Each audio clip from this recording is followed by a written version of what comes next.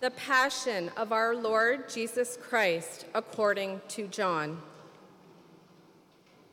After they had eaten the supper, Jesus went out with his disciples across the Kidron Valley to a place where there was a garden, which he and his disciples entered.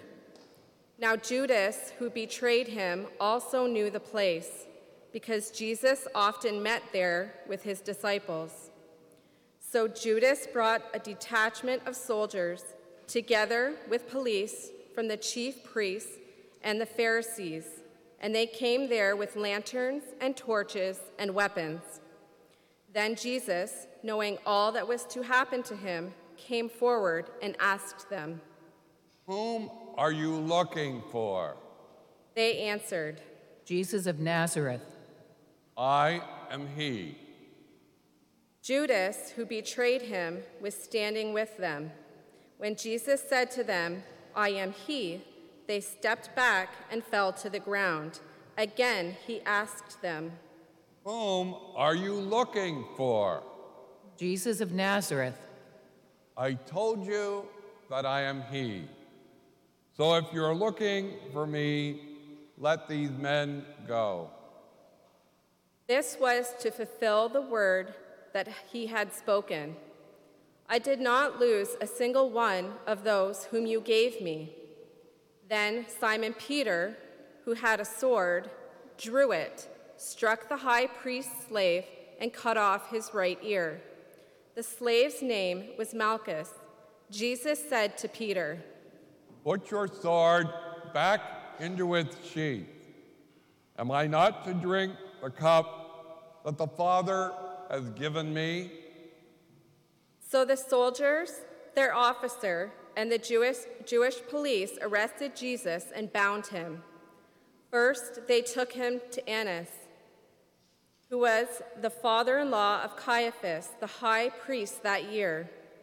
Caiaphas, who was the one who had advised the Jews that it was better to have one person die for the people. Simon Peter and another disciple followed Jesus. Since that disciple was known to the high priest, he went with Jesus into the courtyard of the high priest. But Peter was standing outside at the gate. So the other disciple, who was known to the high priest, went out, spoke to the woman who guarded the gate, and brought Peter in. The woman said to Peter, "You are not also one of this man's disciples, are you?" Peter said, "I am not." Now the slaves and the police had made a charcoal fire because it was cold, and they were standing around it and warming themselves. Peter also was standing with them and warming himself. Then the high priest questioned Jesus about his disciples and about his teaching. Jesus answered, "I have spoken openly to the world. I have always taught in the synagogues and in the temple, where all the Jews come together. I have said nothing in secret. Why do you ask me? Ask those who heard what I said to them. They know what I said." When he had said this, one of the police standing nearby struck Jesus on the face, saying, "Is that how you answer the high priest?" "If I have spoken wrongly, testify to the wrong. But if I have spoken rightly, why do you strike me?" Then Annas sent him bound to Caiaphas, the high priest. Now Simon Peter was standing and warming himself. They asked him, "You are not also one of his disciples, are you?" He denied it and said, "I am not." One of the slaves of the high priest, a relative of the man whose ear Peter had cut off, asked, "Did I not see you in the garden with him?" And again Peter denied it, and at that moment the cock crowed. Then they took Jesus from Caiaphas to Pilate's headquarters. It was early in the morning. They themselves did not enter the headquarters, so as to avoid ritual defilement. and to be able to eat the Passover. So Pilate went out to them and said, "What accusation do you bring against this man?" They answered, "If this man were not a criminal, we would not have handed him over to you." Pilate said to them, "Take him yourselves and judge him according to your law." They replied, "We are not permitted to put anyone to death."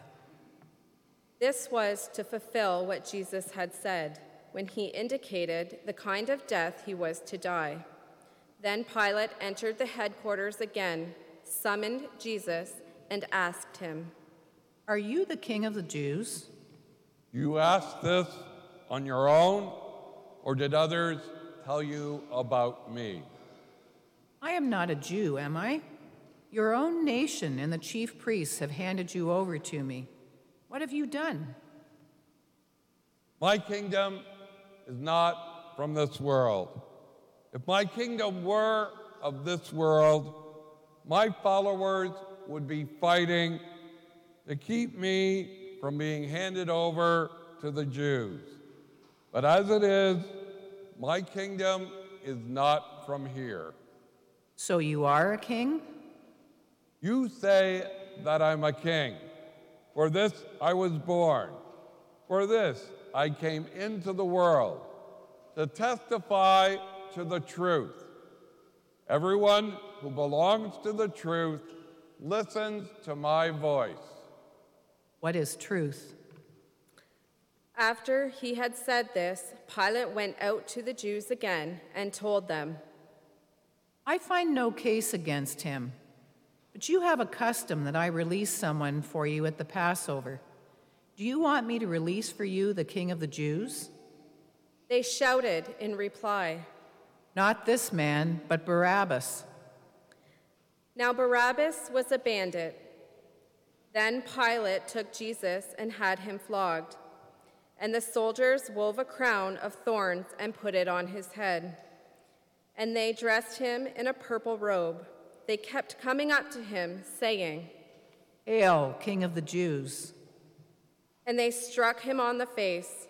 Pilate went out again and said to them, "Look, I am bringing him out to you to let you know that I find no case against him." So Jesus came out, wearing the crown of thorns and the purple robe. Pilate said to them, "Here is the man." When the chief priests and the police saw him, they shouted. "Crucify him! Crucify him!" Pilate said to them, "Take him yourselves and crucify him. I find no case against him."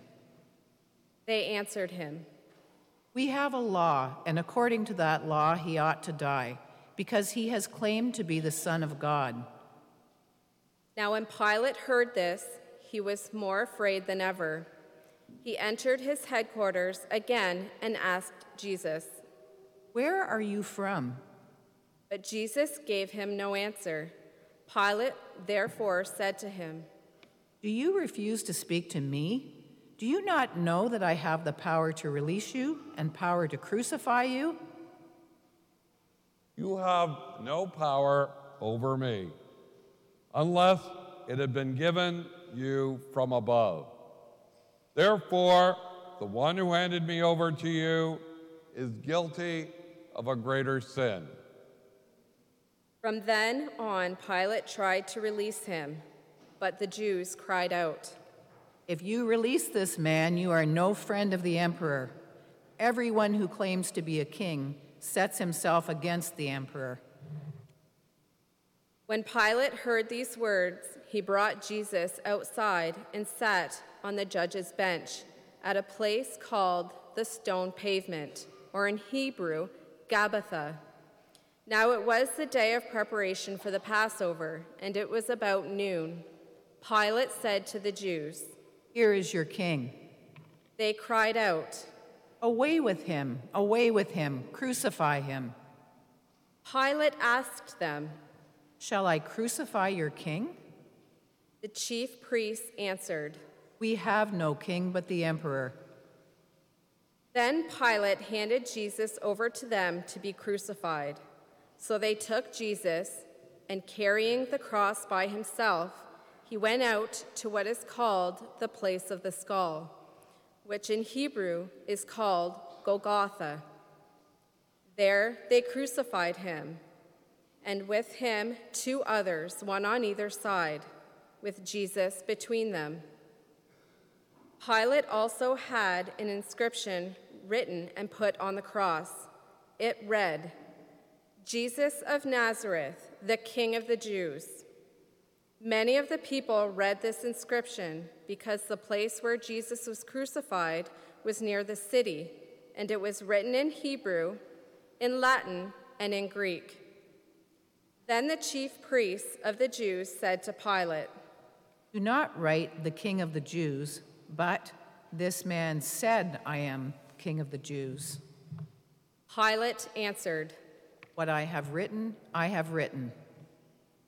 When the soldiers had crucified Jesus, they took his clothes and divided them into 4 parts, one for each soldier. They also took his tunic. Now the tunic was seamless, woven in one piece from the top. So they said to one another, "Let us not tear it, but cast lots for it to see who will get it."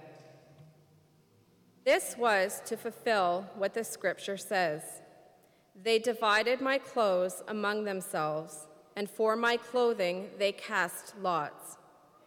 And that is what the soldiers did.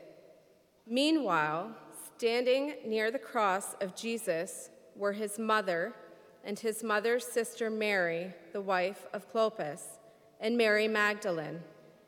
When Jesus saw his mother and the disciple whom he loved standing beside her, he said to his mother, "Woman, here is your son." Then he said to the disciple, "Here is your mother." And from that hour, the disciple took her into his own home. After this, when Jesus knew that all was now finished, in order to fulfill the scripture, he said, "I am thirsty." A jar full of sour wine was standing there, so they put a sponge full of the wine on a branch of hyssop and held it to his mouth. When Jesus had received the wine, he said, It is finished." Then he bowed his head and gave up his spirit. Please kneel.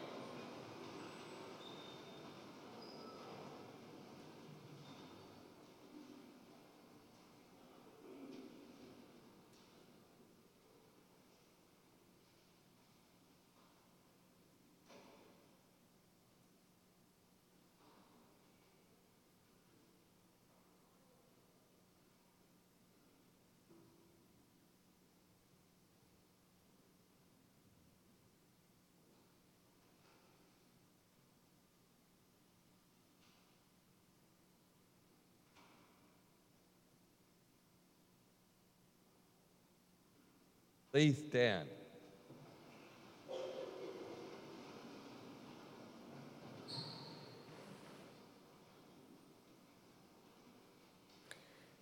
Since it was the day of preparation, the Jews did not want the bodies left on the cross during the Sabbath, especially because that Sabbath was a day of great solemnity. So they asked Pilate to have the legs of the crucified men broken and the bodies removed. Then the soldiers came and broke the legs of the first and of the other who had been crucified with him. But when they came to Jesus and saw that he was already dead, they did not break his legs. Instead, one of the soldiers pierced his side with a spear, and at once blood and water came out. He who saw this has testified, so that you also may believe. His testimony is true, and he knows that he tells the truth. These things occurred so that the scripture might be fulfilled. None of his bones shall be broken.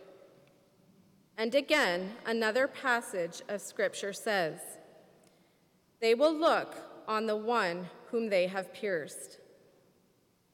After these things, Joseph of Arimathea, who was a disciple of Jesus, though a secret one because of his fear of the Jews, asked Pilate to let him take away the body of Jesus. Pilate gave him permission, so he came and removed his body. Nicodemus, who had at first come to Jesus by night, also came, bringing a mixture of myrrh and aloes, weighing about 100 weight. They took the body of Jesus and wrapped it with the spices in linen cloths, according to the burial custom of the Jews. Now there was a garden in the place where he had been crucified, and in the garden there was a new tomb in which no one had ever been laid. And so, because it was the Jewish day of preparation and the tomb was nearby, they laid Jesus there.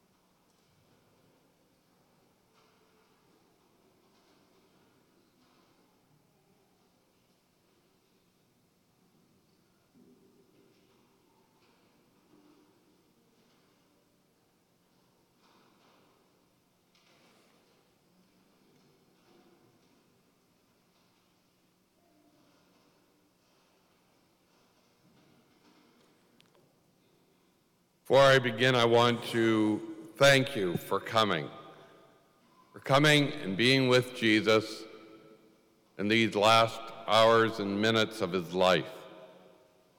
For those of you who have been away because of the pandemic, we welcome you in a special way. For those watching us on live stream, we also welcome you.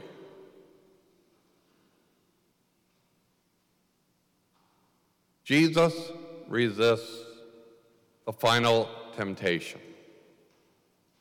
Jesus resists the final temptation. Jesus is our King, and a king fights to save his people. Amen? Jesus fought for us, not with guns and bullets, nor with swords and cannons, because as he said, his kingdom is not of this world. He fought with spiritual weapons, the sword of obedience. Son though he was, he learned obedience from what he suffered. The shield of truth. For this I came into the world to testify to the truth. The lance of love, faithful to the very end.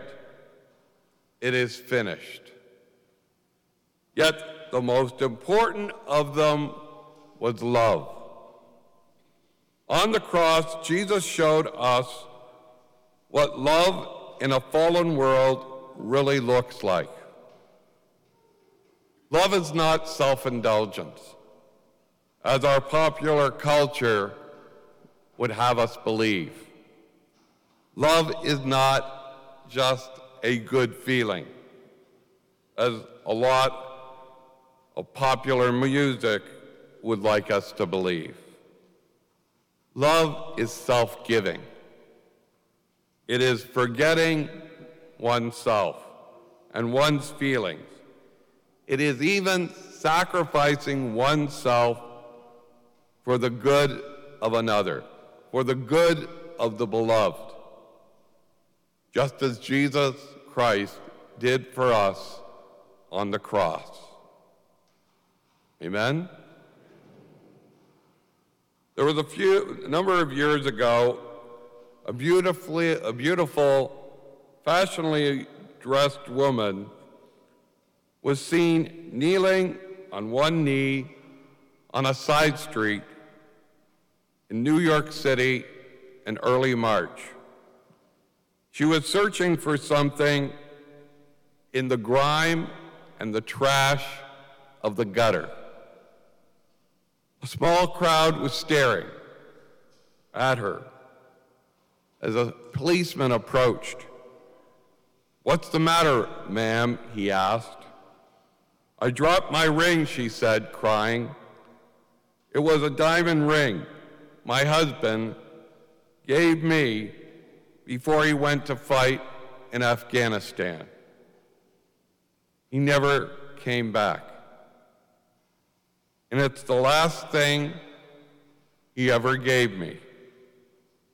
I am not going to lose it." She didn't care about ruining her outfit, her clothes. She didn't care about what people would say. She was thinking about the one she loved.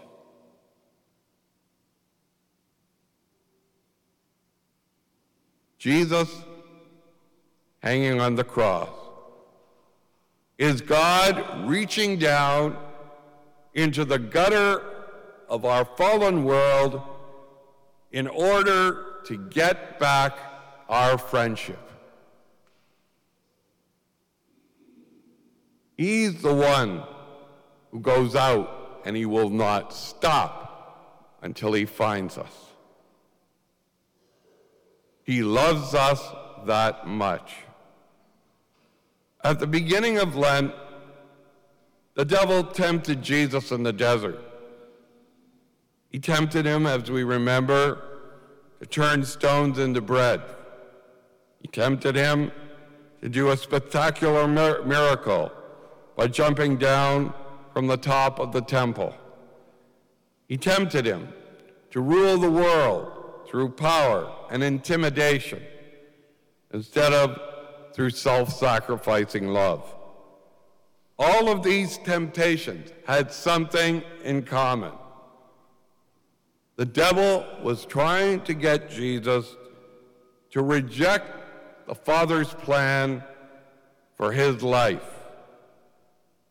They all wanted Jesus to say, "My will be done," instead of "Thy will be done." Yet Jesus did not reject his Father's plan. He completed it exactly how our Father in heaven wanted him to, through obedience, true humility, and self-sacrificing love. Now, Lent is now complete. We have reached the climax of human history. The moment when Jesus reverses original sin, that sin committed by Adam and Eve, and by it, he ends the devil's rule and the devil's power over the human race.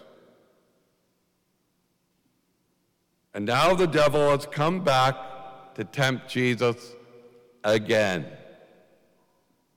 Yet this time, he used a different tactic. Instead of trying to seduce him with subtle lies in the desert, he assaulted him with psychological and physical pain, excruciating pain. He tried to make Jesus' mission so hard, so painful, that he would have simply given up. He assaulted him in the Garden of Gethsemane, where Jesus experienced emotional and spiritual agony. And then he assaulted him through the humiliation of false trials and accusations. The heart-wrenching betrayals and abandonment by his followers. The gruesome violence of the scourging at the pillar and the tremendous agony of death by crucifixion. At any point along the way, Jesus could have ended these things, ended these tortures, simply by saying in his heart, "Not thy will be done, Father, but my will be done." As I said at the beginning, Jesus is our King, and he fought with spiritual weapons to free us from spiritual slavery to selfishness and sin and all that is tied to it. And Jesus invites us. He invites you and me today to take up those same weapons, take them up ourselves, to fight the good fight beside him, to be his soldiers, his disciples, his ambassadors. When we are obedient to God's will, especially when it's hard, when it means that other people are not going to like us, they're going to reject us, they're going to make fun of us, they're going to mock us, as they did to him, then we are winning victories for his kingdom. When we study and adhere to the truth of the gospel and the teachings of our faith, even when the cultural fashions around us contradict them, we are conquering new spiritual territory for Christ. When we stay faithful to God, by staying faithful to our responsibilities and our relationships, to our life's mission, even when it demands everything from us, when it demands everything from the core of our being, we are following in our King's footsteps, giving glory to God, and we are storing up treasures that do not end in heaven.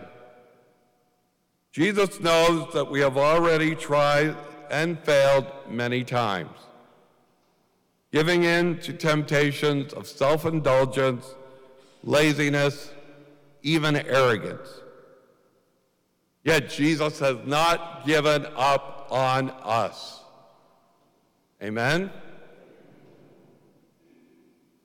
He is still thirsting.